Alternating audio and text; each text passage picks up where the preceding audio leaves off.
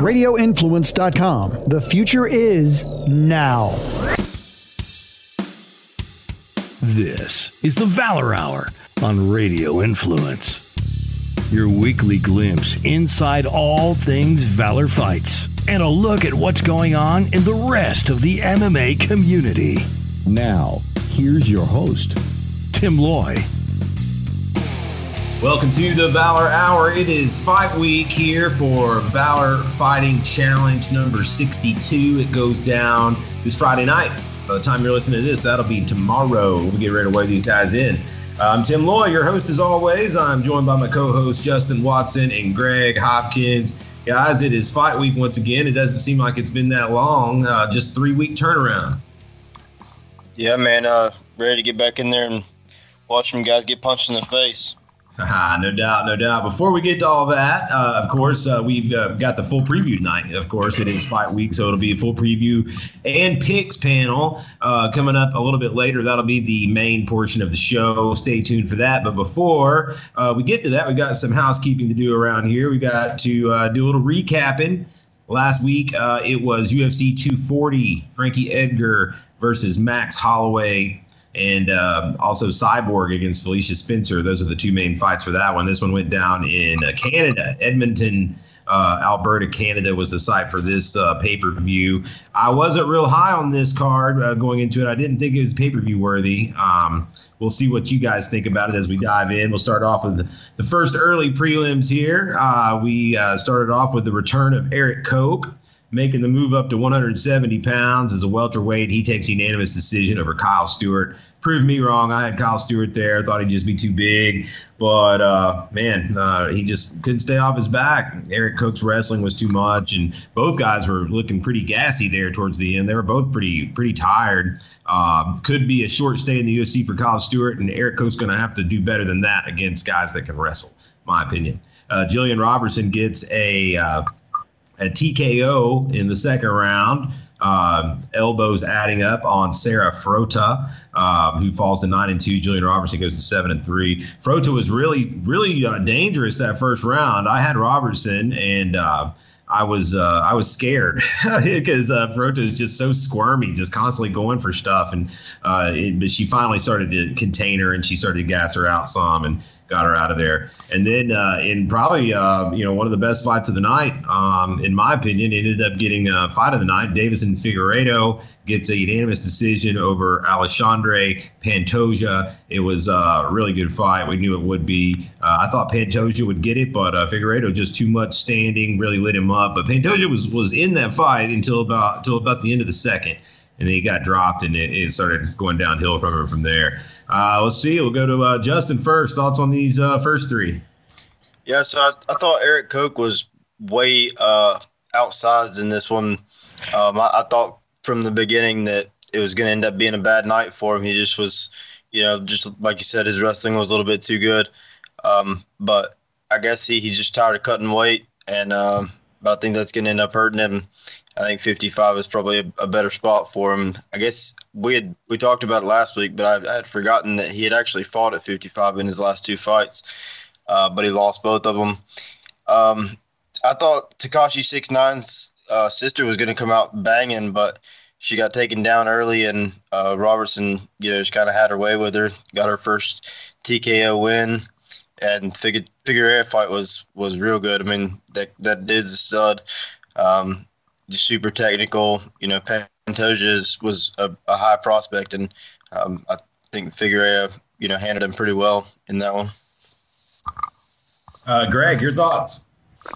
Figueiredo surprised me. I thought Pantoja was going to win that fight, honestly, but I got surprised there. But Tim, you asked me earlier if I thought that, asked us earlier if this was a pay-per-view worthy.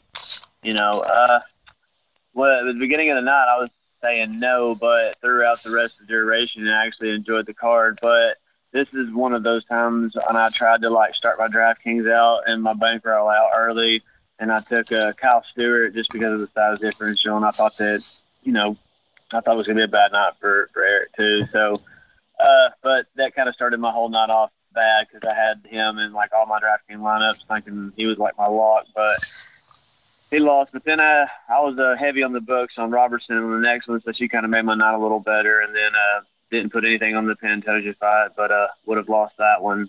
But overall, those first three I enjoyed. Rounding out the prelims, we saw Gavin Tucker get a third-round rear naked choke submission over Sung Woo Choi, the South Korean. I was on Choi there. I thought I just wasn't very impressed, ever in anything I've seen so far from Gavin Tucker. And he looked better here. I thought Choi had his moments. Tucker had a point deducted at one point for for an illegal, I think it was a knee to the head on the ground. But, Gavin Tucker gets the win, moves to 10-1. Canada's rolling early. Hakeem Dawodu, a very hyped prospect, moves to 10-1 with a head kick knockout of Yoshinori Hori, who was certainly game. The first round, Hori looked really good, but there was a lot of movement involved in his game plan, and he just couldn't keep that up for the whole 3 rounds. Started to fade, and then Hakeem found him. And gets a performance bonus himself. And then the night started to turn for the Canadians. The last the last undercard fight, last prelim saw Vivian Arujau move to 8-1 with a unanimous decision. Pretty dominant victory over Alexis Davis. The Canadian falls to 19-10. And Arujau she's a tough one. Yeah, she's a hitter. She's going to be a handful for a few people. I think they're going to try to build her. We'll go to you, Greg, first. Your thoughts on the second half of the prelims? I went heavy on the Tucker fight, but other than that, the odds for Hakeem were too high, and but entertaining fight nevertheless. It was as far as the Alexis Davis and Vivian fight. I enjoyed that one right there too, and she's a killer. Yeah, she's built too. That girl is she's stout. I mean, she really is. She's built like a damn. I mean, she doesn't look like she had an ounce of fat on her, and she's just shredded from head to toe. And she hits like a man too. She's mean as hell. But from so far from beginning to end, from beginning to where we are now, this whole card was pretty decent. Justin. Hakeem Dawodu, I thought got his first knockout in the UFC. He came in as a big hitter and just hasn't gotten to show it yet. But he got dropped in the first round, and kind of had to fight through a little bit of adversity and showed that he could come back. But like you said, Hori was game, and he'll get another fight or two for sure. Alexis Davis, I'm never too high on. I think she's probably almost done. I mean, the women's division is pretty thin, but she's one of those I think she's probably on the cusp of being out of there. And, of course, that brings us to the main card, the pay-per-view portion of the card. Starts off with middleweights, a fight that I wasn't too excited for, and I don't think I missed anything. I took a little break for this part of the card and came back, and I don't think I really regret it. Krzysztof Jotko moves to 21-4 with a split decision win over the Canadian Marc-Andre Barrio, who falls to 11-3. It was a grinder, as expected from Jotko. Barrio, he had some opportunities, I guess, to land some big shots. He just, he didn't press the action enough when he had his moments. Jotko goes to 21-4. Arman Sukarian gets a unanimous decision over OAM Olivier Aubin-Mercier. And, that was, I think that's 3 in a row now for OAM losses, although this Arman Sarukian, he's gonna be good. He's only like 22 years old, and now he's 14-2, and he's a guy they're probably gonna try to build. And then in the feature bout, it was Jeff Neal with a second round TKO ground and pound over Nico Price, who had his moments. That was a fun fight as expected. Those guys really scrapped it out. And at the last, on the podcast, I was high on Nico Price as an underdog, but at the last minute I had a change of heart and felt real good about Jeff Neal. And we missed the under. Greg and I, we went on the under 1.5 here and missed it by 9 freaking seconds. He was pounding on him, and they just waited about 9 seconds too late for us to be a winner. Justin, your thoughts on the opening portion of the pay-per-view? Jeff Neal and Nico Price was a fun fight. It wasn't necessarily the fight that Jeff Neal needed to fight. Nico kind of pulled him into that brawl, but He prevailed. There was a nasty headbutt in the first round. They kind of both landed left hooks and butted heads as they were going in. And I think Jeff Neal might have been out for a split second, but he was able to keep fighting. Mercier, man, that was a tough loss for him at home. He's at 3, maybe even be 4 in a row. But he's got some work to do. And then another boring Jotko fight there. Greg.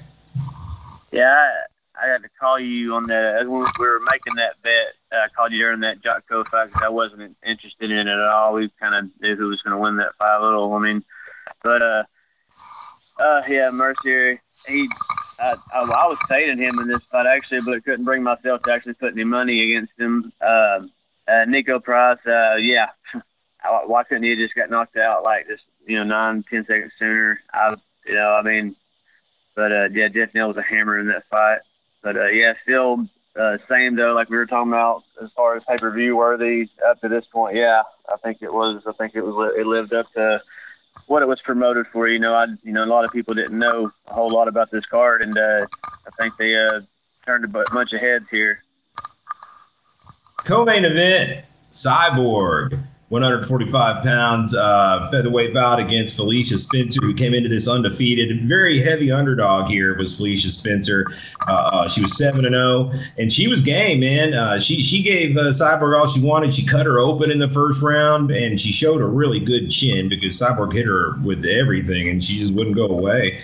I only really saw her get like hurt like one time. So props to Felicia Spencer for hanging in there all the rounds, but ultimately it was Chris Cyborg that got the win, unanimous decision there. Big win for her as she comes to probably, from what I'm hearing, renegotiation time with the UFC. Justin, your thoughts on this co-main event? I was super surprised with the durability of Felicia Spencer. Cyborg hit her with some huge shots. And she kept coming forward, and she threw an odd, like a superwoman elbow, and split Cyborg open. That's the first time Cyborg's been cut, and that thing was nasty. She had several stitches closing it up, but still pretty easy fight for her. I mean, I think there wasn't any time that you thought Felicia Spencer was going to give her any trouble. The commentary was a little odd on that one. I think they were kind of hyping Felicia Spencer up during the fight more than I think she deserved. But yeah, Cyborg's contract's over, and she says she wants the Amanda Nunes rematch, but she just wants a one-fight deal, so I don't see how they would possibly do that. So I don't know, I think she has like 3 months to wait out until she can talk to anybody else, but I guess we'll see what happens. Greg, Felicia Spencer made Cyborg bleed her own blood. Yeah, I think that. I mean, the only thing that I thought was surprising out of that was that Felicia Spencer, not only did she go the distance, but I mean, she was fighting hammered tooth and nail the whole time. And going back to Chris Cyborg, she's going to be a free agent and everything. She just that whatever she's trying to say about Dana White, saying that making that comment about how she looked like Vanderlei Silva in a dress, like she got her feelings hurt, and her family, like her mom's been like I don't know, harassed by it, and her kids have been picked on because of it. So she's wanting an apology from Dana White before she even considers signing with the UFC again. Blah blah blah blah blah. But yeah, everybody's gonna want her. Anybody's gonna want her. So I mean, wherever she goes, she's gonna get paid too. So. Because she's an attraction. She's a spectacle. So, but one thing I don't understand, I'll go back to this pay-per-view because I'm going back to every time, is I wish they would put the fights that are more exciting, like the Figueiredo and Pantoja fight. That should have been in place of, the Jotko fight, I think, even, but other than that, I don't know. I wasn't too high on this co-main, and after it's kind of an air fight to me. Just real quick, what do you guys think about that Cyborg thing, with Dana White? I mean, it's kind of funny, and whatever. But at the same time, in any other business, in any other place in the world, you could never be a boss and say something like that. I mean, he did say that. You could never say something like that about a person and it just be okay, you know. And like she's probably not going to resign. I mean, honestly, he's not going to apologize to her for it. But there's nothing. It's you know, it kind of just shows how the UFC has a monopoly at the top, because there is no, you know, who does he answer to in this situation? I guess I think it's kind of awkward. I don't know. I heard her on Ariel Helwani, and she was talking about him and Joe Rogan saying she had a deke and a penis. Oh wow! You know? And yeah, I heard that. Yeah, she said that Rogan came up and apologized to her like in her ear before he interviewed her, and I don't know. I didn't hear. I've heard Rogan joke about it and stuff a little bit, and I've heard the Dana White comment, but I don't know. It's just, to me, it's not a big deal. I guess I think it's kind of funny, but it's just interesting that, you know, there's no other business in the world that you can do that as the president and it just be okay. You know what I'm saying? Yeah. Like if you were in the NFL and you owned a team and you talked about an athlete like that, you would lose your team. Exactly. I mean, if you owned a WNBA team and you said, man, this girl I got on my team, she looks like, you know, Shaq with a dress on. She looks like she's got a dick. You'd probably lose your team for that, right?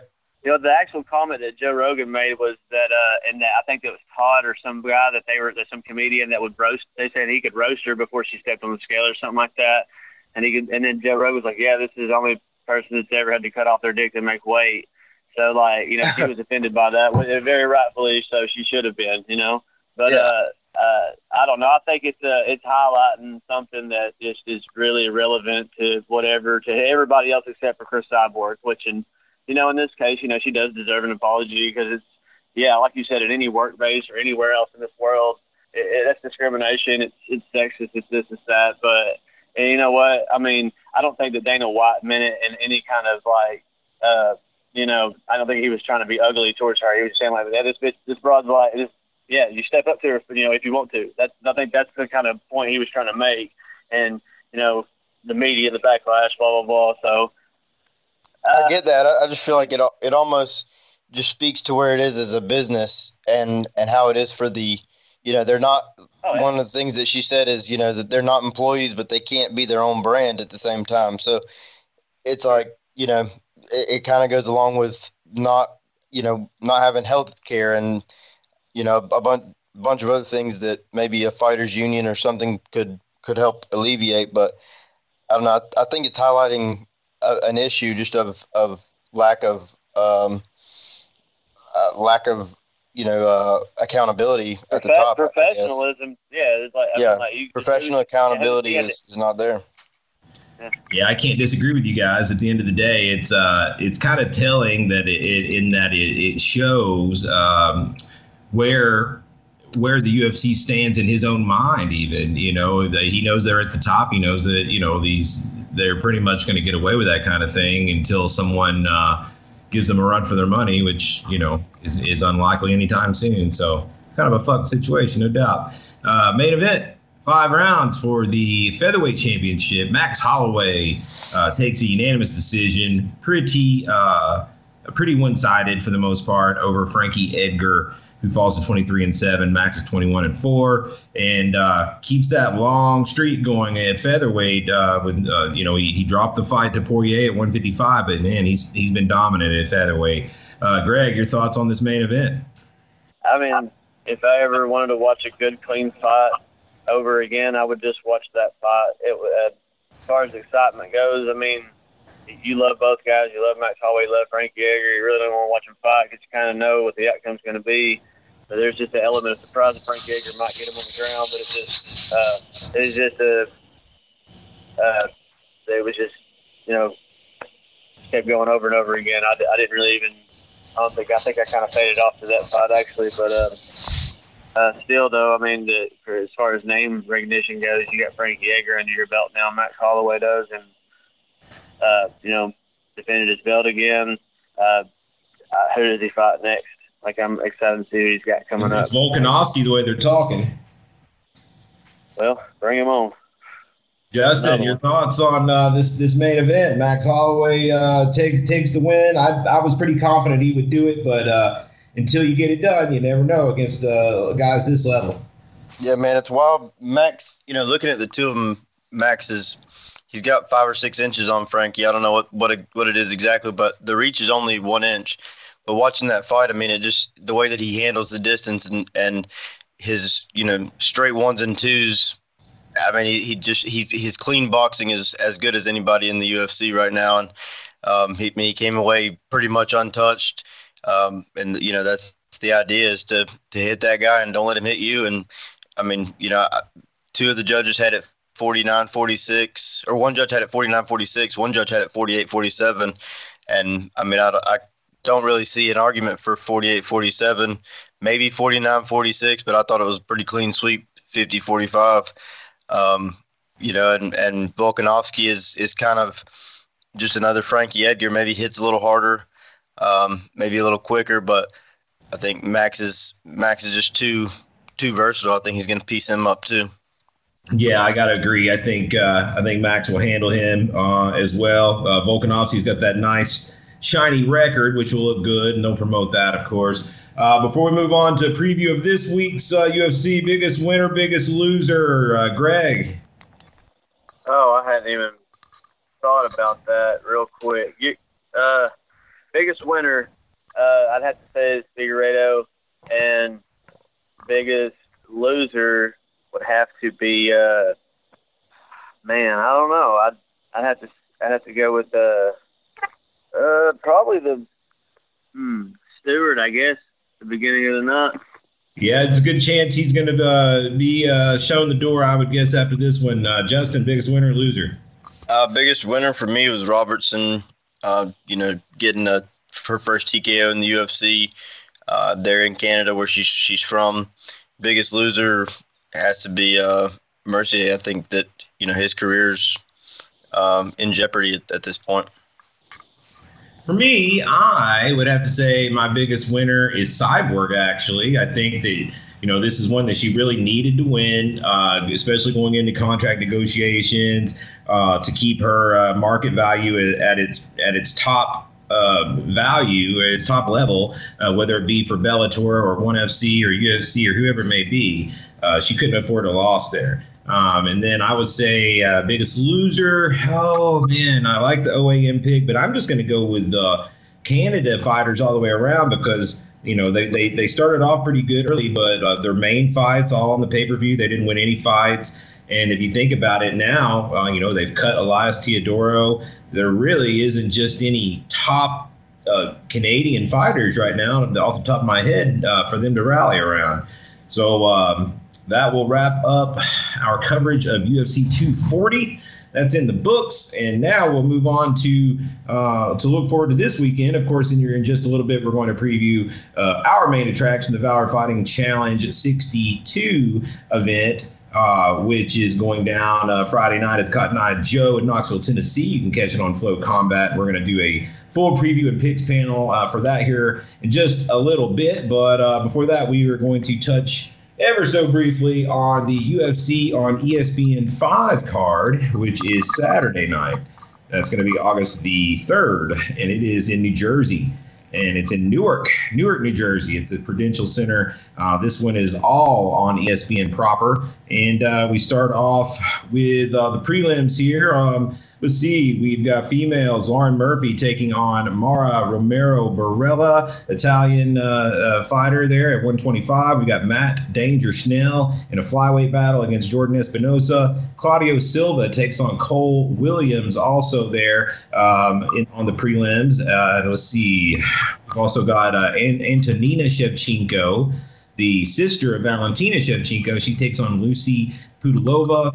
Mickey Gall is on this card. He takes on Salim Tuari. And let's see, also got Hannah Goldie on this card, 5-0 out of Florida, taking on Miranda Granger. That is the prelims there. We'll go to Justin first. Anything stick out to you? Yeah, a couple fights not to miss, I think, are Espinosa and Snell. And that's going to be a war and, possibly, be a big jump for the winner in that fight. Shevchenko fight. You got to watch that one. Not sure about this guy. Mickey Gall's fighting. It's a close fight on the books. Gall's plus 105 underdog. So that's interesting.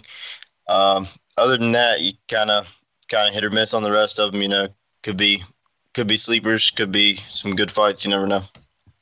Greg. I was actually pulling through my notes right here, and you guys actually Justin hit both guys that I had. I had actually Matt Schnell on here. I was going to put him, definitely have him on my DraftKings at 8,000 because I think that regardless, win or lose, I think he's going to be able to score some points. But I also think that it's a huge mismatch on his part.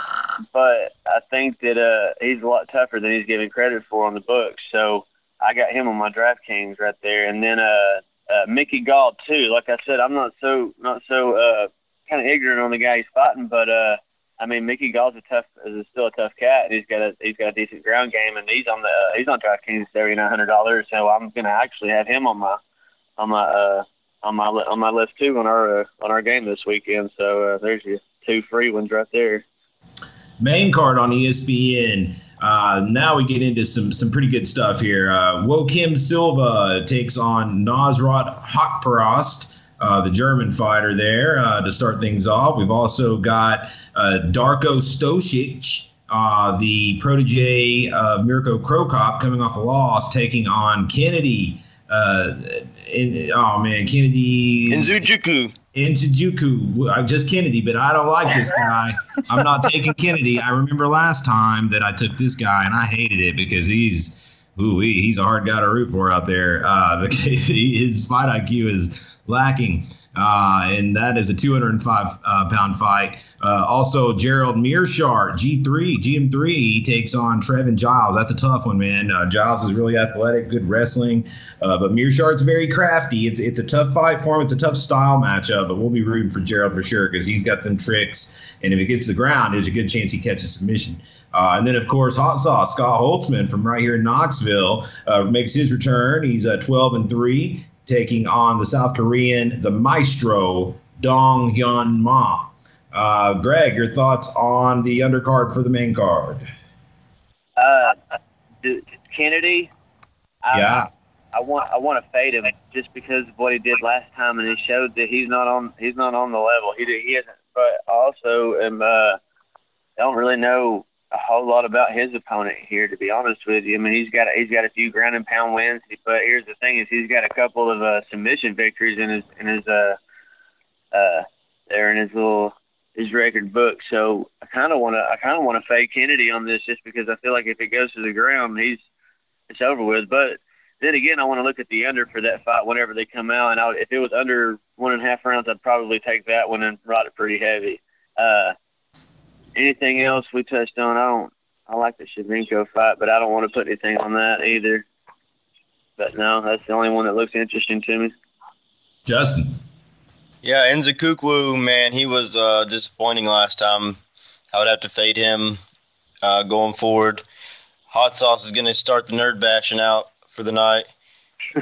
Big favorite in that fight. So look to see him try to make a statement. Like you said, tough fight for Mearshart. But Mearshart, you can never go against him, man. Like, he can be, look like he's about to go out, and the next thing you know, he's slapping a triangle on you or something. So that'll be a fun fight to watch no matter what. And then the co-main event and the main event, the main attractions, if you will. We've got a little blast from the past here. Clay Guida takes on Jim Miller at 155 pounds. I guess this is kind of like a home fight for Jim Miller. And then the main event, 170 pounds, welterweight, 5 rounds, Colby Covington, 14-1. The ever-polarizing Colby Covington takes on Robbie Lawler. Ruthless Robbie is 28-13, coming off the loss to Ben Askren. So, this is a pretty major fight here. I would say a win for Colby Covington is going to definitely put him into a real big fight next. We'll start off with Justin. #no virgins.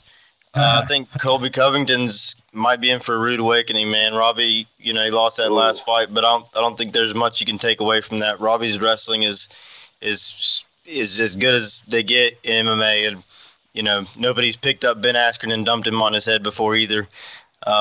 So I don't know, Ben. I think that the striking is not going to be anywhere close. Robbie's hands and feet above Covington.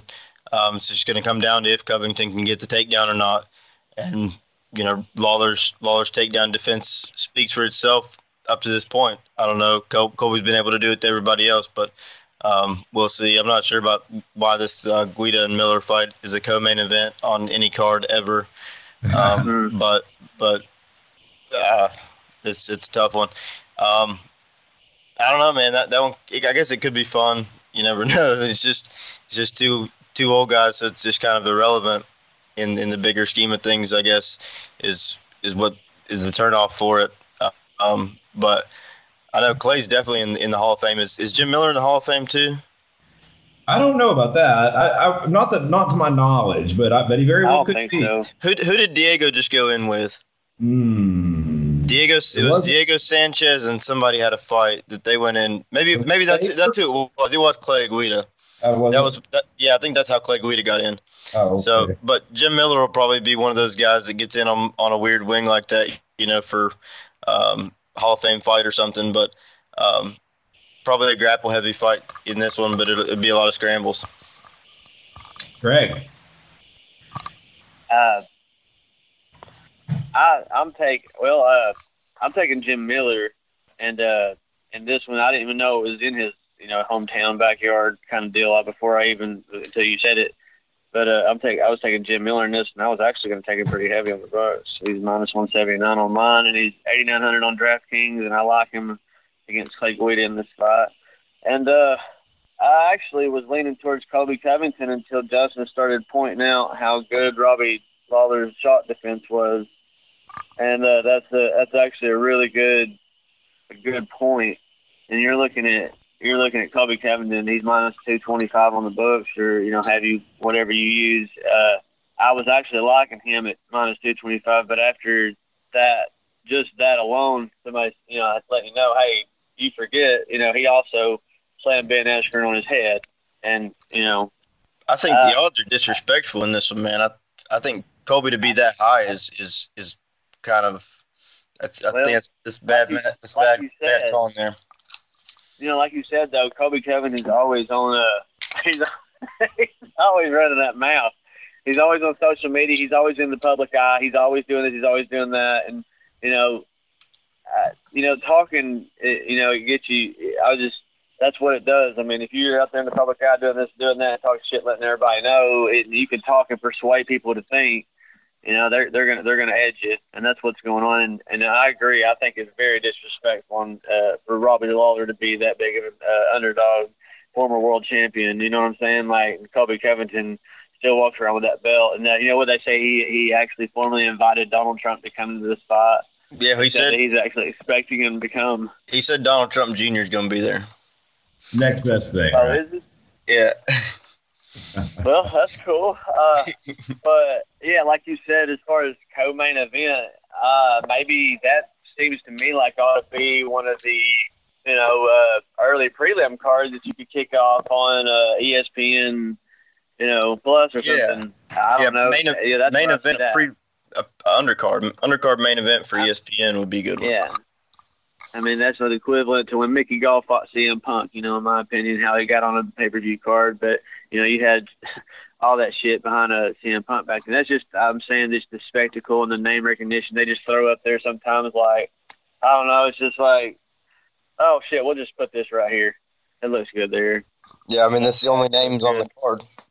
There's not another name until you get to them. So even though they're not relevant now, I guess it's still get people to watch. I don't know. But like I say, for this card, for an ESPN proper card, I feel like that should be, maybe the undercard main event, and then your main card should be, maybe like this pay-per-view we just had. I think it's kind of weak. Well, when you put it that way, the card is actually, honestly, it is kind of a weak card. It's very much a one-fight card at the top as far as relevance goes.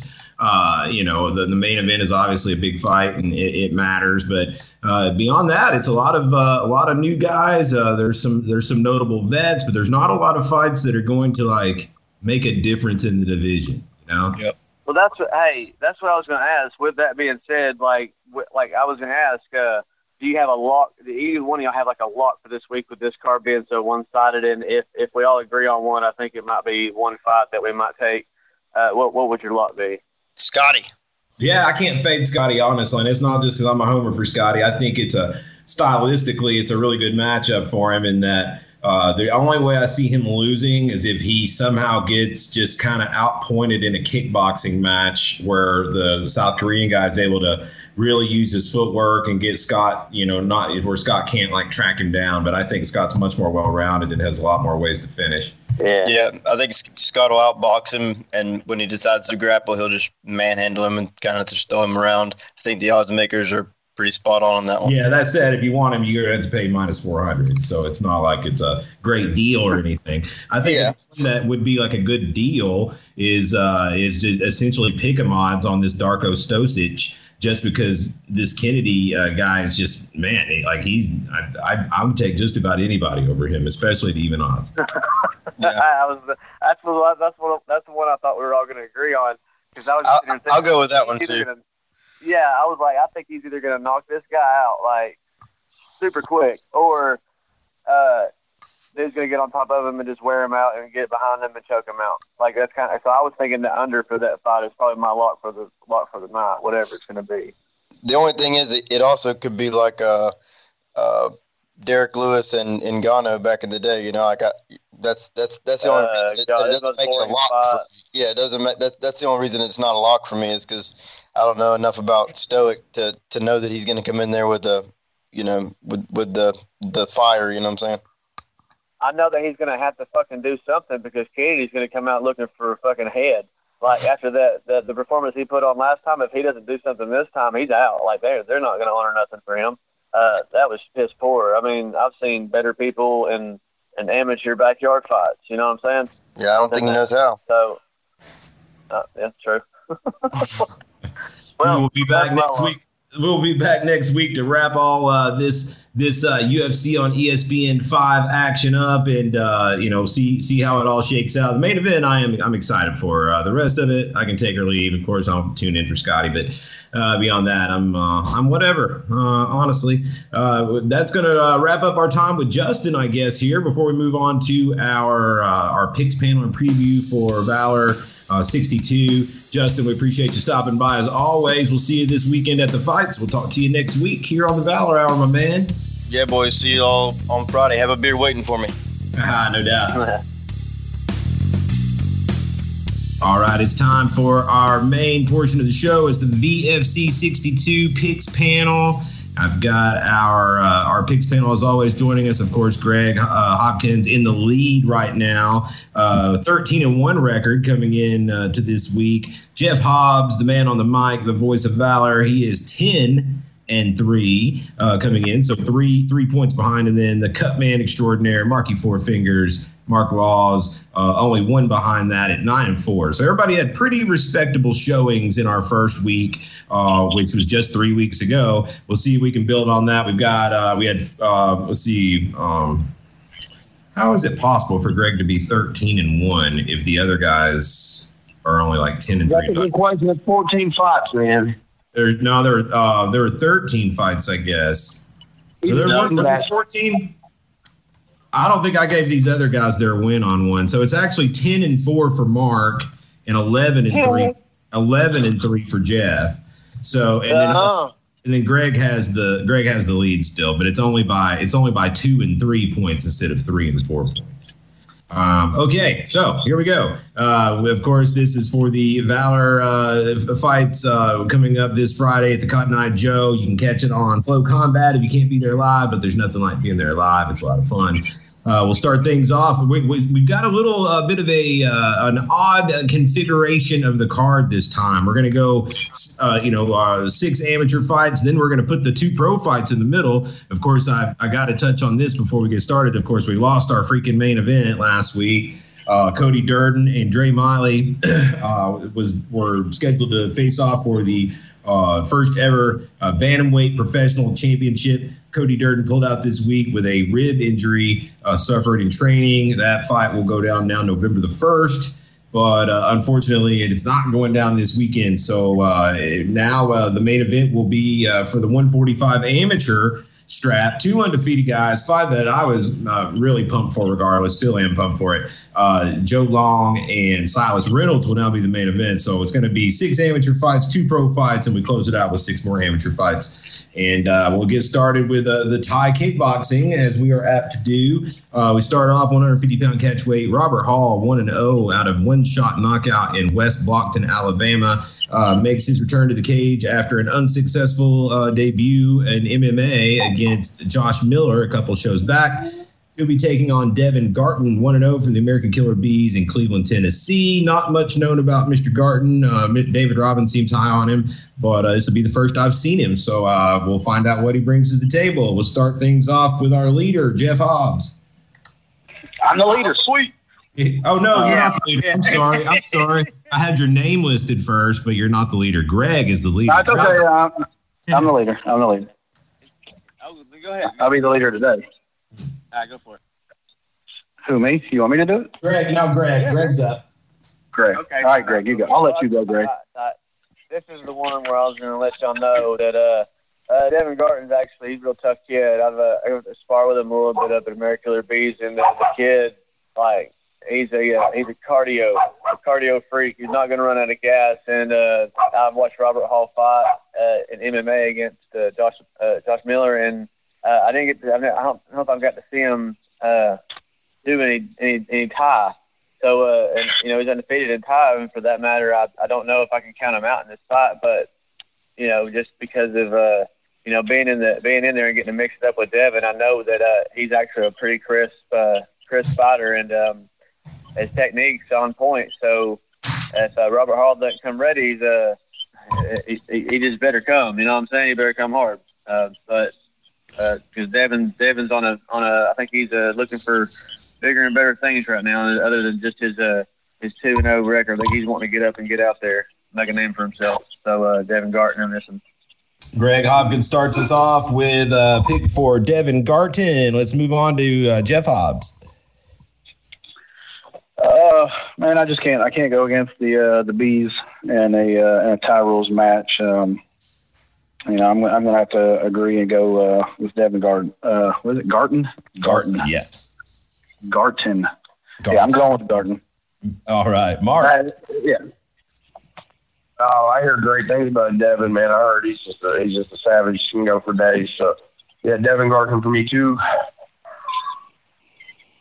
All right, that's a clean sweep there for all 3 picks panelists for Devin Garton there for American Killer Bees. Moving on to our next bout here. This is also going to be tie rules, advanced tie rules here now. A couple guys with quite a few fights between them. Cam Wallace out of Team Octopus in Atlanta, Georgia. He is 6-3, 1 knockout. Last time we saw Cam was at the Smoky Stadium. He made his MMA debut against a really tough fighter out of American Top Team, and that was a really good fight. It went deep into the 3rd round, back and forth. Cam very athletic, so he'll be going back to what he knows here a little bit better in tie rules here. He'll be taking on Chance Keller from the Lee Kickboxing Academy in Beattyville, Kentucky. Trains with Tyler Chrisman and of course Zach Fox and those guys. There. He is 5-4 with 4 knockouts. And, man, this is 2 guys with nearly 10 fights between them 10 fights each. They both have 9 fights each. That's pretty experienced. We'll go reverse order this time. We'll start with Mark. I really like the way that Cam Wallace kid moves. I didn't know he had such an extensive background in Thai fighting, but to see his build, you can believe that. And I don't know. I just don't think Chance Keller's going to be bringing it up from the the Lee Kickboxing Academy. It is Lee Kickboxing Academy for Chance Keller. Was Zach Fox in the game? Yes, and I love those guys, but I'm going to have to go with Cam Wallace on this one. Okay, will you tell me that pick one more time? I'm sorry, Mark. Oh, Cam Wallace. Cam Wallace, okay. So Mark goes with Cam, and next we'll go to Jeff Hobbs. It's really early in this picks for me to be agreeing with Mark Laws, man. But I had also circled Cam Wallace on my card on this one. Okay, so that makes 2 for Cam Wallace, and we'll round it out with Greg. Remind me on the Pigeon Forge card where Cam Wallace fought was which fight? They were first. They were first. That's the kid I thought. Okay, if that's the kid I was thinking of. Yeah, that he's put together, man. That kid's polished up. Same thing Mark said. I didn't know he had a Muay Thai background like this. So he's pretty decorated back there, and well over a 500 fighter there. And he had a damn good showing as an MMA fighter. Like it was a hell of a fight. So yeah, I'm going to go with him too. All right, clean sweep. Clean sweep for Cam Wallace. We may owe Chance Keller an interview next week if he can prove you guys wrong. Moving into our final amateur tie fight, and this one I'm pretty excited for, guys. It is going to be another bantamweight bout. It's a couple guys we've been seeing a lot of lately. Frank Tefanasiri makes his tie debut. We've seen him in MMA a couple times already. He's 1-1 in MMA. He's out of the UFC gym in Murfreesboro, Tennessee. He is taking on Jake Phillips, who we've also seen quite a bit of lately. He's 2-0. Both of those wins coming by knockout, including a big head kick knockout over Nick Ferguson. His last time out, he is trained by Nalo Lachuga at North Georgia High Stand in Dalton, Georgia. If you've seen these guys fight, you know we're going to get a lot of action here. Both these guys are going to be headstrong coming in, and they're athletic and aggressive. And, I just think we're going to get a really good war here. I want to start things off with Jeff Hobbs. I'm going to have to go Jake Phillips on this one. I like Frankie T. Fonaseri has been one of my favorite people to watch. I don't know. It seems like he either just wins spectacularly or loses quickly. One of the two. I just don't know. He's a great competitor. I don't know if he's there yet. And I know Jake Phillips is he's solid. He's proven himself in tie fight, so I'm gonna go with Phillips. All right, Jeff Hobbs starts us off with Jake Phillips. Next, let's go to Greg Hopkins. Oh man, every time Frankie gets up there, I always do my little Italian voice, but I think that this time, Frankie's gonna have to prove to the family that he can beat Jake Phillips in a Muay Thai fight.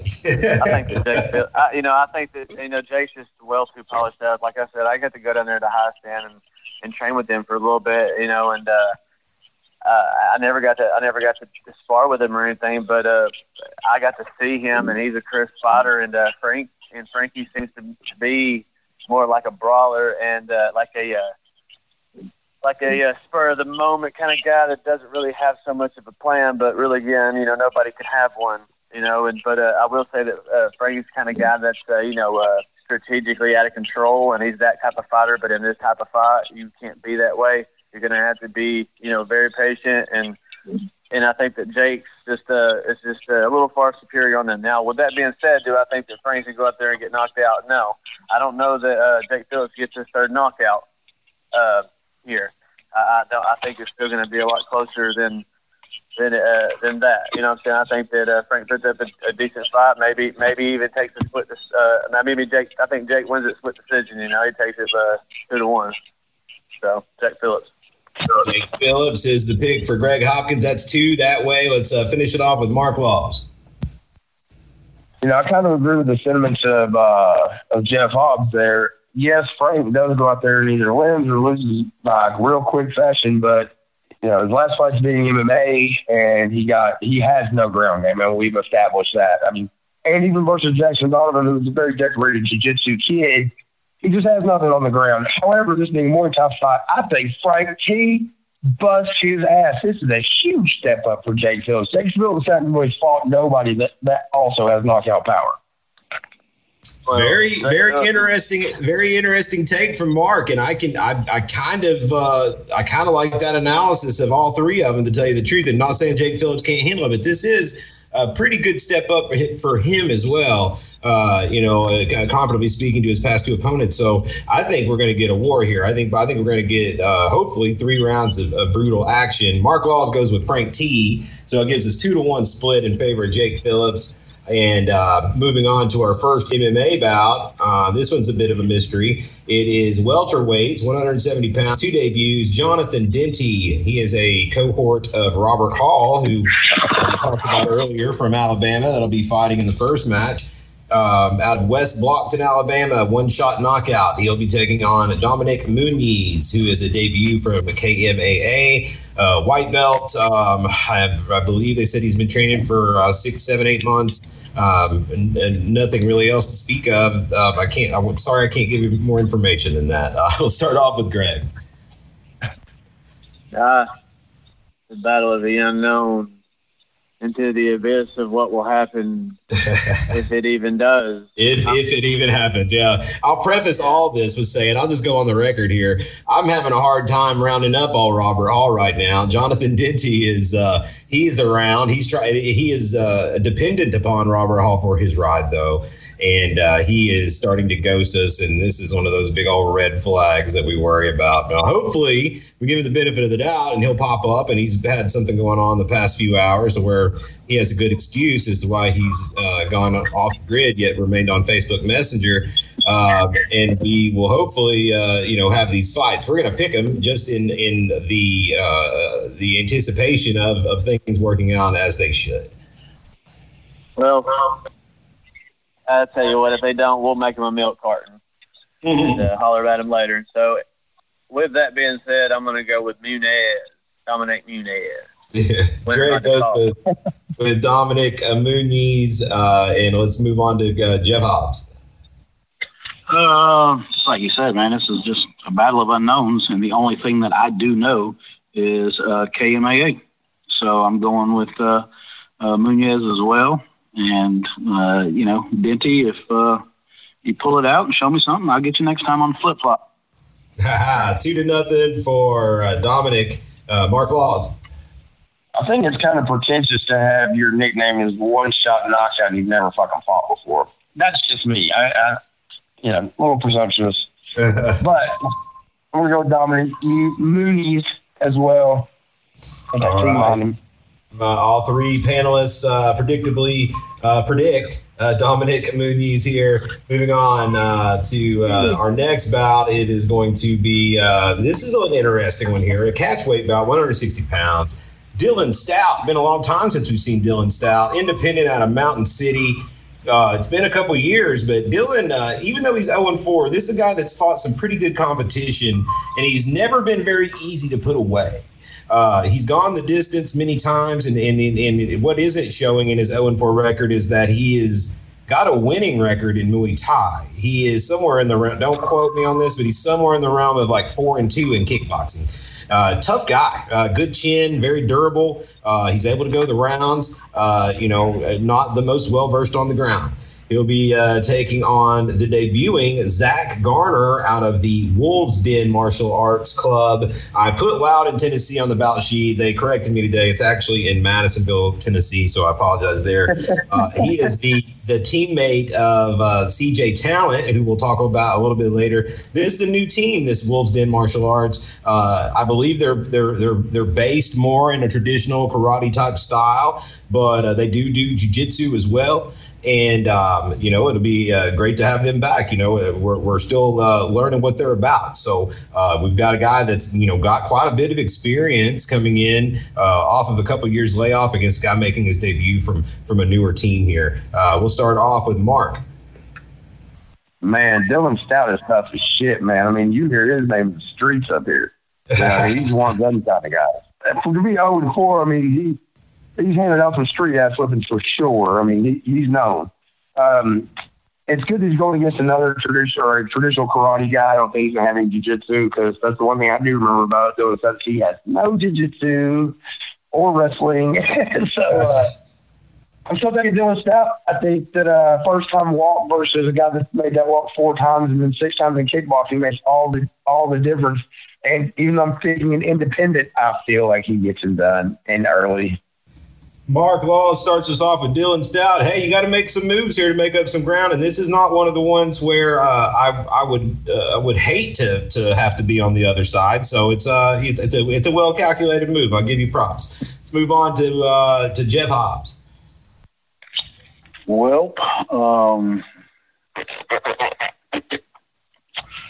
Well, they're both looking for their first win. Somebody's O's got to go. Shit. How many behind Mark, Emma? I'm one behind Mark, right? No, you're one ahead. You're in I'm second. one ahead of Mark. Yeah. Greg's got 13. You've got 11. Mark's got 10. Greg, who are you going to pick? I'll tell you. I'm just kidding. I'm going to go with I'm going to go with Stout as well.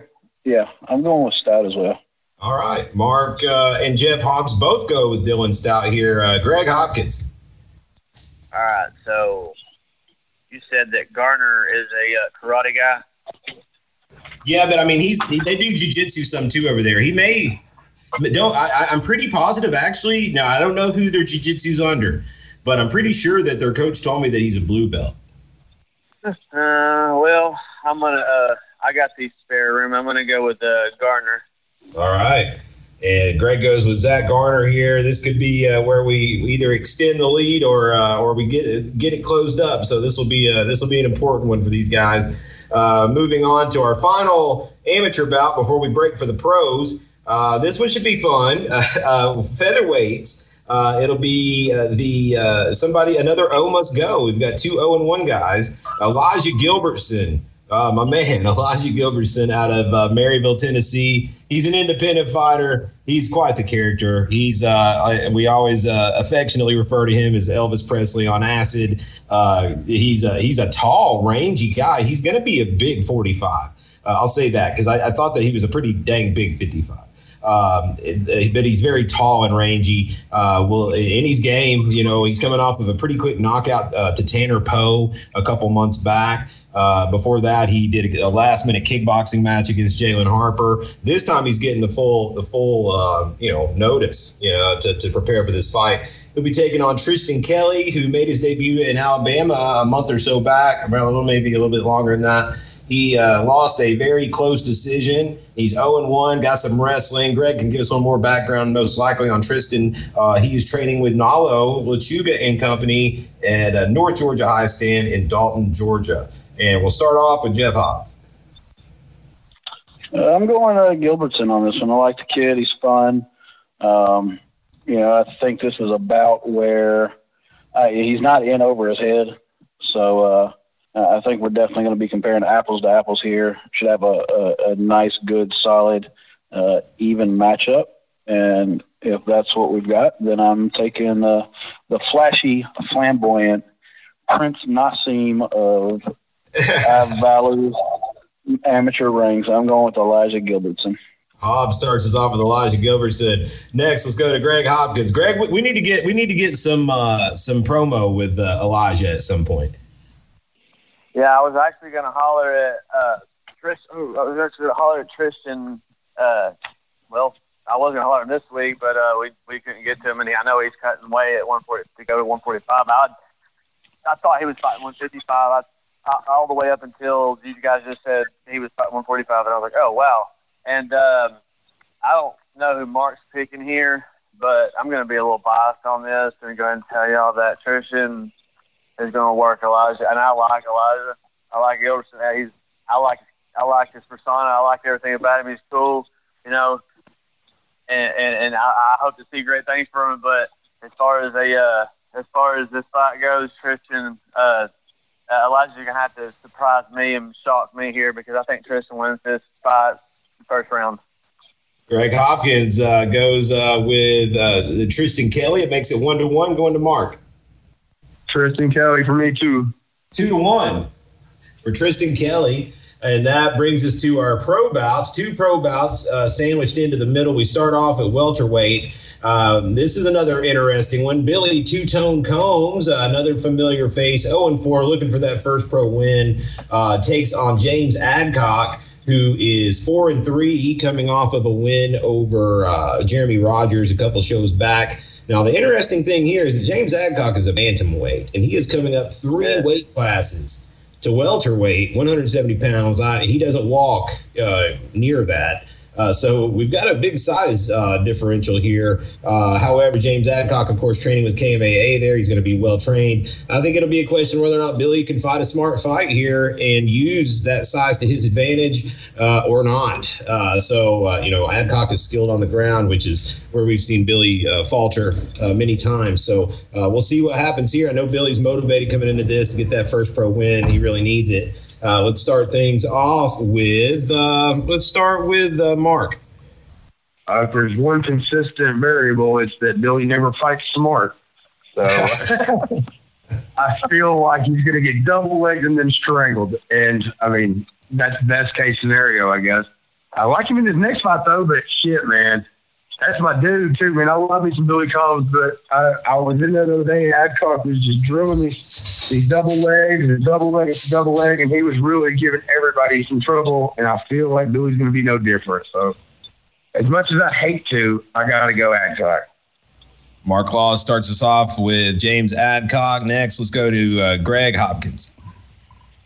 Man, if Billy has been working that sprawl, working his shot defense, getting his hips back, using his hands, or sliding the chin, if he does what he's got to do, and he can move around, that'd be ideal. I still think that Billy might gas, man. Billy's got, I still want to see Billy get that first win. I do, but yeah, I got to go with Adcock as well. But I think that if Billy can, put that weight on him right at the get-go, and before Adcock can pull guard or anything like that goes to the ground, I think if he gets up on that neck, I think there's a good chance that Billy might see Billy get his first win. But if I'm putting money on it, I'm gonna have to go with Adcock on that one. Greg Hopkins makes it 2-0 for James Adcock. Jeff Hobbs. Adcock. Adcock is the pick for Jeff Hobbs. It's a clean sweep. Bringing us to our second pro bout, it is pro Muay Thai rules. It'll be the pro debut for both of these gentlemen, but it's 2 guys that we know from MMA. Deshaun Middleton out of National Karate MMA, Somerville, South Carolina. That's out near Charleston. He'll be looking to get back into his wheelhouse. He's 0-2 in MMA, but he's fought really tough guys. He's gone out there against Arthur Cisse, David Robbins. This is going to be, more his specialty, if you will, in the Muay Thai range. He'll be taking on the Asian Persuasion, Jason King, another very popular fighter in these parts. Very well versed and experienced in MMA, but this will be his first Thai fight. So, he's a very long, tall welterweight. He's going to have a lot of obvious advantages there when it comes to the reach. We'll see if Deshaun, has enough pop, has enough crack to really test him. I'm excited for this one. I think either way we're going to see a finish. I think somebody's going to get knocked out. Let's start things off with let's start with Greg. I'm a Deshaun Middleton fan and I'm a Jason King fan. I enjoy both of these guys. I've been watching them both. Jason for a lot longer. And Jason kind of reminds me of old Tommy Lee off of that movie Best of the Best. And he's got some really crisp like Taekwondo. What is he? Is he a karate guy? Is he Taekwondo? What was his Taekwondo was his base? Yeah. But he reminds me of Tommy Lee off of Best of the Best. And man, when he knocked out Jason Wolf, man, with that kick, that was just so dirty, and it was so it was just, it was highlight reel worthy. He got all the cool points that night. That was badass. And Deshaun Middleton, that we said that this is his backyard. This is what he likes to do, right? Right, Tim? This is his specialty. He had several Thai fights as an amateur, and I think he may have held some titles. And that's awesome. So I'm actually this is really, I'm excited about this one a lot because Jason King's stepping out of his comfort zone, of MMA and Taekwondo, and going to professional Muay Thai, mixing in some trips and elbows and knees, and I'm excited for that, and getting to take on a guy and his own specialty. So I'm excited for that one. And in the middle of the card, I like that. That's pretty cool. So your pick was which one now? Oh, it's Jason King. Yeah. Got it. So Jason King is the pick, and let's go next to Jeff Hobbs. I will. What's Middleton's? Okay, never mind. This is pro debut at Muay Thai. Yes, both of their pro debuts in Thai. I don't even know that King had a lot of kickboxing. He had some kickboxing matches, I know, but not a whole lot. I think Middleton had 10 or so amateurs. Right. I think it's going to a decision. If I had to guess, is it 3 3-minute rounds? Yeah. Yeah, 3 Yeah. It's going to a decision. Damn, Greg's way far ahead of us to it. I'm going with Middleton. All right, Deshaun Middleton is the pick for Jeff Hobbs. That evens us up, and go to Mark for the tiebreaker. I guess my question is, was this match posed as an MMA match, and Deshaun Middleton didn't want MMA and chose Ty, and that's why Jason's going to do Ty? Yeah. Essentially, we got late in the game. Jason, we couldn't get anyone matched up for him MMA that short of notice. Deshaun wanted to take a break from MMA to focus on and try to get a couple Thai fights in, so it just kind of lined up. I got you. All right. I'm going with Jason King, but I think he has a decision too. Jason King is the pick for Mark Laws. That makes it 2-1 in favor of Jason King. Shifting back to the amateurs for the last 6, we start things off. When we come back from the break, we will have, let's see, looks like it's middleweights. Oh, another couple characters here. We have middleweights, 185 pounds. The Blue Angel himself, Drew Chornahus, looking for that first win. He's 0-2, coming out of Maryville, Tennessee. He's more jacked than he's ever been. I talked to him today. He's he's swole up. He's looking good, he says, and he's ready to put on a show, as the Blue Angels always do. And he'll be taking on the returning Bad News, Bubba Cruz. Man, it's been a while since we've seen Bubba Cruz. And now he is joined up with the American Killer Bees in Cleveland, Tennessee. Bubba is a guy that was, he's a top contender in the ranks a couple years back, has taken a couple years off with work and family and all that stuff, getting ready to jump back in the saddle. So he'll have some cage rust to knock off, though, here. We'll start off this time with Jeff Hobbs. It's been a while for Bubba Cruz, man, but that dude's he's solid, man. He's put together. I don't think ring rust or whatever you want to call it's going to affect Bubba Cruz any. If he's come back to fight, he's pretty damn confident in himself. I'm going Bubba Cruz. Jeff Hobbs starts us off with Bubba the Bad News Cruz. Up next, Mark. There is no amount of ring rust you could throw on Bubba Cruz in all senses. There's just no way. We are yet to see any offense out of Drew, Blue Angel, Cornhusk, and I'm sure to say we're probably not going to see any until he drops to 0-3. I am definitely going back to Bubba Cruz. Glad to say my motherfucker back. He was awesome. Mark Laws makes it 2-0 for Bubba Bad News Cruz. Greg Hopkins. Man, Blue Angel. I picked him twice. He's crashed twice. He's crashed. He's burned me twice. He needs to change his nickname from the Blue Angel to the Blue Cross Blue Shield right now because he's really hurt. He's hurting my stats because he set me down 2 notches. But here's the thing: before I even said all that, I was going to win this fight because Bad News Bubba Cruz. I got to train with him a little bit, man, and he's really really good fighter. And they said he was moving up the ranks and took a couple of years off for family. He did. He had a couple children of his own, and he's in there working every day. So if we're going to talk about ring rust, cage rust, any kind of rust, best bet it's been knocked off because he's in there working with some of the top in Tennessee. David Robbins. I'm working with him. Joseph Long's working with him. He's got Billy Swanson. He's got all kinds of guys. And Devin Garton, like I said, he's coming up. He's on this card. You got a lot of guys that are going to be doing real well. He's also going over to Chat Krav Agoki, working with Logan Neal and all them over there. in Sterling over there at Agogi. So Bubba Cruz is he's on his way. He'll be winning this spot here. Clean sweep. A clean sweep for Bubba Bad News Cruz. Now we move on to some that's going to get – these are some pretty tricky ones next. Lightweight bout, another guy that we haven't seen in a minute, El Shell Burtis, 3-2. He is formerly from Chattanooga. He's fought with us several times out of Blaylock's IMB, but he moved to San Jose, California, now training out of Bang Muay Thai, San Jose, California.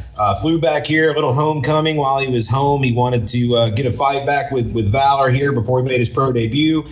He is a long, tall, rangy, athletic guy, very good striking. We'll see if his jiu-jitsu game has evolved some. But yeah, he's a tall, athletic, rangy, aggressive guy. He is solid and has been in there with some tough guys. He'll be taking on Parker Wadman, 2-0 out of KMAA, Knoxville, Tennessee. We've been seeing a lot of him lately. He debuted a couple months ago, made quick work of Bud Cook. Saw him month before last with a unanimous decision over Alan Miller, who tested him a little bit more. But Wadman's wrestling is really good. So far, Burtis has showed a little more well-roundedness, probably a hair more athletic, but Wadman's wrestling is like the great neutralizer here. So really hard fight to call, in my opinion. Let's start things off with let's go to Greg. No. I didn't want y'all to start off on this because this and I'm uncertain on because I'm a fan of Parker Wadman, but El Burtis is a beast, man. So I'll be flipping a coin on this fight right here, and y'all might get up on me, but I'm gonna have to go with El Burtis on this. El Burtis is the pick for Greg Hopkins. Familiar with both of these guys, you know this is going to be a good fight. Yeah, I do, and I'm worried about it going to the ground. But even if it does go to the ground, it still could end pretty early for Wadman if he walks into a shot. But I'm not. That's saying that's the only way because I don't know. I'm anxious for this fight.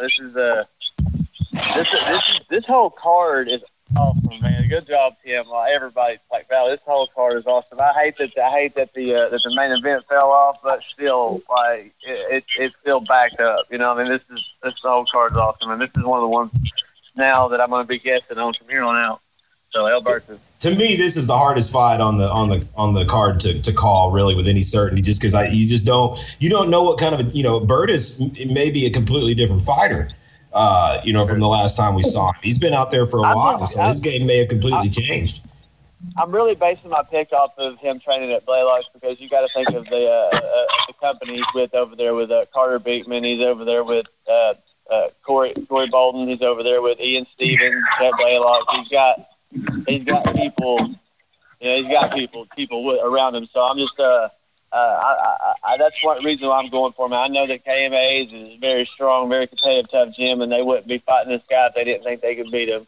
And but I'm going to say that El Burtis wouldn't be fighting Wadman if he didn't think he could beat him. This is why this is that class of when an unstoppable force meets an immovable object. I don't know. This is an exciting fight. So 1-0 so far for El Burtis. Let's go to Jeff. I don't know. Sometimes I'm just throwing a name out there just to go against someone else's pick to make up a spot. But I think this is one where, I know in some of those other ones that I'm taking a long shot, but maybe trying to gain a spot. This one right here, I feel comfortable just throwing one of these names up and feeling good that I've got a 50-50 shot. That it can go either way. Like neither one is a long shot to just throw a name out without any reasoning behind it whatsoever. So based on that theory, I will go with Parker Wadman because Greg didn't pick him.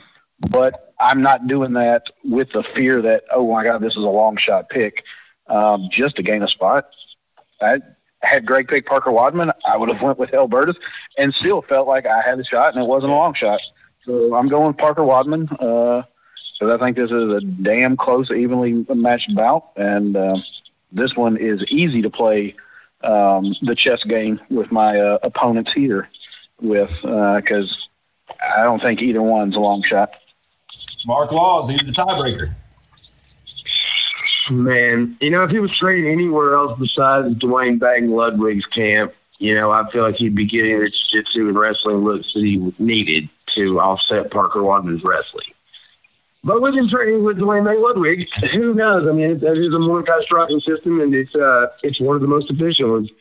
Either L's going to knock him out or stun him and then pound him out, or he's going to get wrestle-fucked to death. And shit, I'd say either one's just as likely. But I got to go with my old boy, El Shelbertus, representing San Jose, California. Albertus is the pick 2-1 from our panelists. Mark and Greg go with him. Hobbs goes with Parker Wadman. Moving on, another good one here. This is going to be heavyweight action. Zach Mannon, 0-2. He is out of Ironlock MMA, Pennington Gap, Virginia. He's a prison guard up there. He is making his Valor debut against CJ Talent, 1-0 out of the Wolves Den Martial Arts in Madisonville, Tennessee. Made his debut against Chad Finnerty as a light heavyweight. No, that may have been a catch. That may have been a catch weight. Now that I think about it, like maybe 215 or something. Anyway, he got a first round TKO against Chad Finnerty in his debut. Now he takes on Zach Mannon, and a win for Mr. Talent here could have him in line for that vacant Valor heavyweight strap that Dale Dodds is waiting on. So we may see some angles begin to develop here if Talent takes care of business. We'll start things off this time with Mark. Well, I was talking to Dale Dodds today, and he is really pulling for Mr. CJ Talent to win this fight. He wants him to get out unscathed and get that gold. Yeah, the bottom line, you can be a prison guard anywhere. It doesn't really matter. But Pennington Gap shows me less impressive to me. CJ Talent's always looked good to me, man. I favor him, and I feel like his experience is probably going to get it done. Mark Laws goes with CJ Talent. And up next is Greg.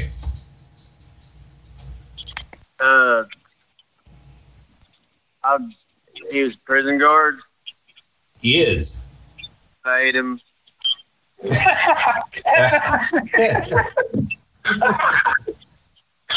CJ Talent. Talent is the pick for Greg, and we'll wrap it up with Jeff Hobbs. Well, hold on. Which one's a prison guard? Mannon. Mannon? Mannon is the prison guard, yes. Yeah. Yep. I got to agree then. Talent. Fuck the police. All right. It's a clean sweep for CJ Talent to go 2-0 out there with a win over Zach Mannon, the heavyweights there. Moving on next, we have got our feature bout of the evening. Another interesting one. This is a catch weight, 165 pounds. We've got Carter Beekman, 1-1, now representing Blaylock's IMB in Chattanooga, Tennessee. He had been an independent for his first couple fights, coming off of a loss to what is now his teammate, Emery Norred, and he put up a valiant effort in that fight. He beat Aaron Phillips in his debut a year back or so. He is taking on the Hammer of Justice, Darren Hastings. The KMA is 2-1, and Darren is coming off of a big win over the Blue Angel Tornhouse. So we've got a guy coming in off a loss, but has now joined a new team, new breath of fresh air in his training, and versus a guy that is coming off of a big win where a lot of guys picked against him. Let's start off with Hobbs. Man, I had I thought I knew Darren Hastings and picked against him. Or did not choose him, I should say. Not that I picked against him. I didn't choose him. The last card he was on, and he looked better than I thought he's really ever looked in his last outing. So this isn't as easy pick for me to say Beekman. But I'm going to pick Beekman. It's not an easy pick for me, but I'm going to pick Beekman. All right. Yeah, confident in my pick. Yep, Beekman. So Beekman's the pick for Jeff Hobbs. Let's go next to Mark.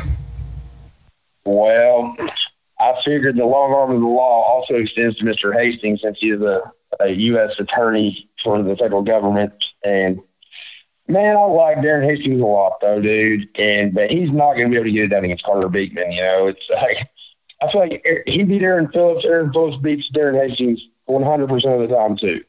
So, you know, who knew Drew was so terrible when that last fight took place, with no offense whatsoever. So who wasn't wrong to choose him? We all went with the Blue Angel just on hope and prayer, but holy crap, Carter Beekman's going to get him. All right, so it's 2 for Carter Beekman going to Greg. Yeah, like we were saying earlier, you know, fade the prison guard, and I like Darren Hastings. But yeah, he's an attorney at law as well. So we're gonna have to fade the man here. You know what I'm saying? So Carter assault and battery Beekman. So I'm taking it. It is a clean sweep for Carter Beekman. This coming after Darren Hastings proved the panelists wrong last time, and now they've gone against him again. We'll see if he can prove them wrong again. But that was Drew Chornahuts, man. Come on, dude. Come on.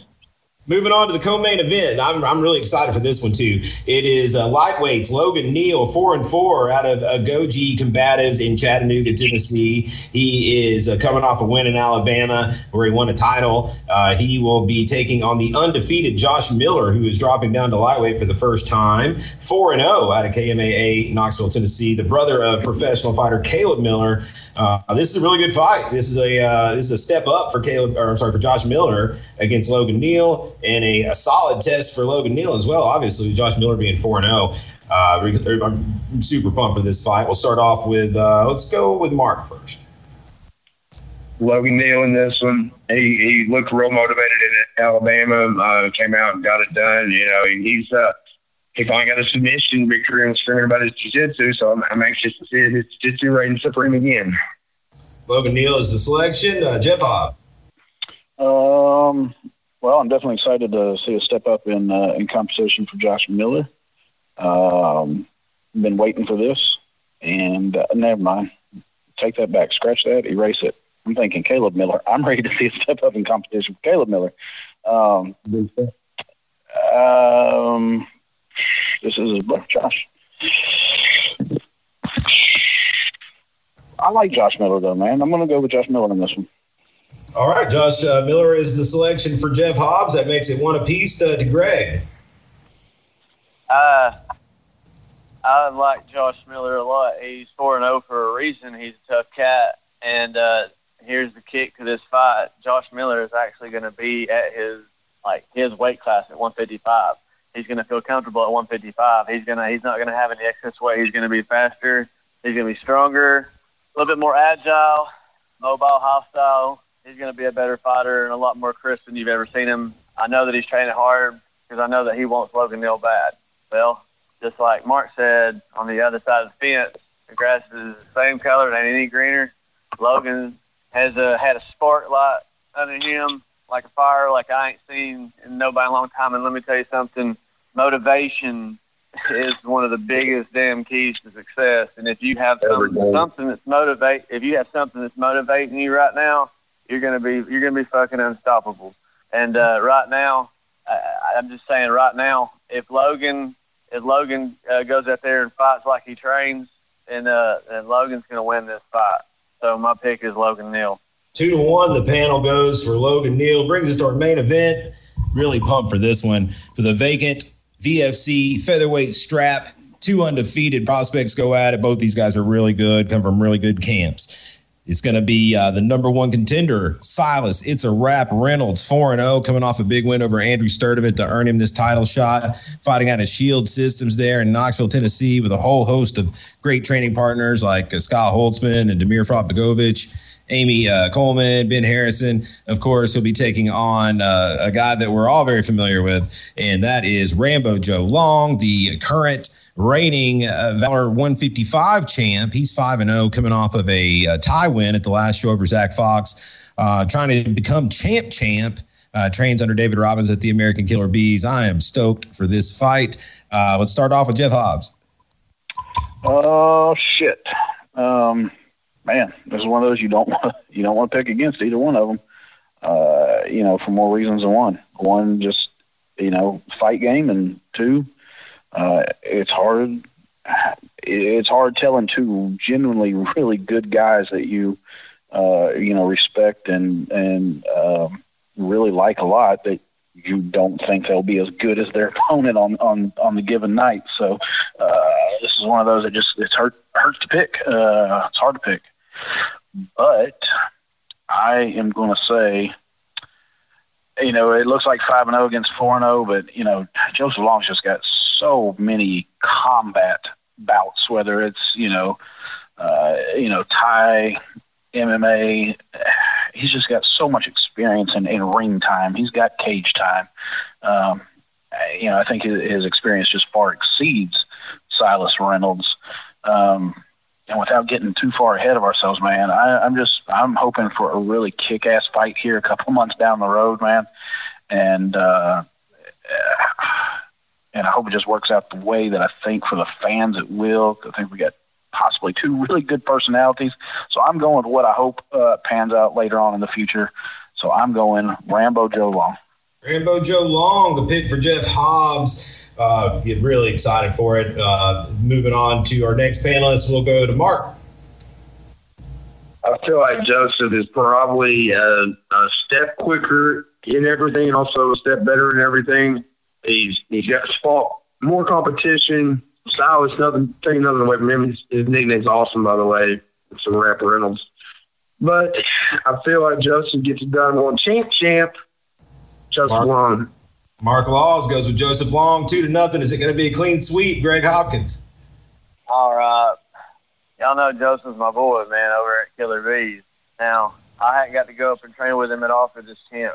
But, I can't say anything on behalf of him for this whole fight. But I can tell you that Joseph Long is a very, very, very big 155-pounder. He's a very big 155-pounder. Yeah, this weight cut is going to play a factor. Yeah, and he is cutting down to 145. And people who don't actually really don't fucking go out and lose weight like you say you want to do or you should do, if you are already cutting down to 55 and you're shredded at 55, it's a game changer. 55, yeah, and then you want to cut that next 10 pounds off, fatigue and tiredness, everything sits in like deep out into the waters. And here's the key to the fight is I think that Silas is a natural 45. And I think that Silas is going to have a tank in this fight that's going to go heavy on Joseph. I think that Silas is going to have an advantage in the wrestling department on Joseph. I think that Joseph is going to have probably a great reach advantage. I think this is one of the fights, and like I said, Joseph's my boy, and as much as I want to make it a clean sweep, I think that Joseph might have a really tough fight on his hands here, because we got to see Joseph fade in a Muay Thai bout last time. Who is it that he fought? That guy. What was his name? Jose Rodriguez, yeah, and that kid. I think that him and Silas, I think their MMA styles match each other. And with that being said, I think that Joseph may have a problem with that going into the second round, third round, because this fight is going to go to the decision. I don't see it ending. I can't see. I may see Joseph get a early submission on the ground if Silas decides to take him down. But like I said, this fight is a coin flip. This is one of the ones I'm guessing on. And I'm making the pick because I'm biased. And Joe's my boy, so I'm going to have to go with Joe because if Silas wins, we get to interview him next week and he can tell us what he thinks. Hey, Greg, it's Silas, not Silas. I know you can't ever pronounce the name, but fuck me, it's Silas, okay? Man, I'll get it right. I'll put some respect on it. I'm sorry, Silas. It's a clean sweep, though, for Joseph Long. All three of our panelists go that way. I'm super excited for that fight. Super excited for a lot of these fights. We're going to recap them all next week, of course. We'll see how the panelists did in their picks. And of course, we thank Mark Laws and Jeff Hobbs for joining us this evening, as well as of course, my co-host Greg Hopkins and Justin Watson. That's going to wrap it up for this week of the Valor Hour, folks. Make sure you tune in this Friday night. That's tomorrow. If you're listening to this thing the day it comes out, which is Thursdays, and wherever you find all your great podcasts, you can make sure you tune in to the VFC 62 card Friday night. If you can't be there live at the Cotton Eye Joe, which I would obviously suggest first and foremost, you can watch it on Flow Combat and hear the sweet tones of Greg Hopkins on commentary as he butchers such simple names as Silas Reynolds and the like.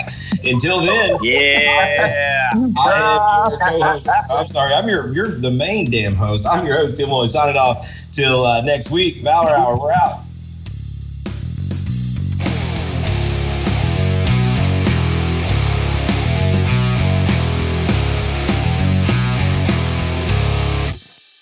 This is a Crush Performance with Jeff Chrishell Quick Fix on Radio Influence. When we look at the long-term athlete development programs, I just want to talk here about some of the fundamentals that we need to think about. If you're an athlete looking to chase down a dream and maybe wear your country's flag or get that college scholarship or even that pro contract, there's things you need to think about. And it's never too late. We've seen athletes not start a sport till their late teens and become not just great players or good players, but impact players at the highest level. We've also seen, of course, we know the stories of the young Tiger Woods phenomenons in tennis, Andre Agassi, and, different sports where they've started young, stuck to one sport their entire lives, and managed somehow to dominate and become the best in the world. There's no one single path for all, but we do know that there are some principles that can increase your odds. Let's talk about it. Crush Performance with Jeff Chrishell can be found on Apple Podcasts, Stitcher, TuneIn Radio, Google Podcasts, and RadioInfluence.com.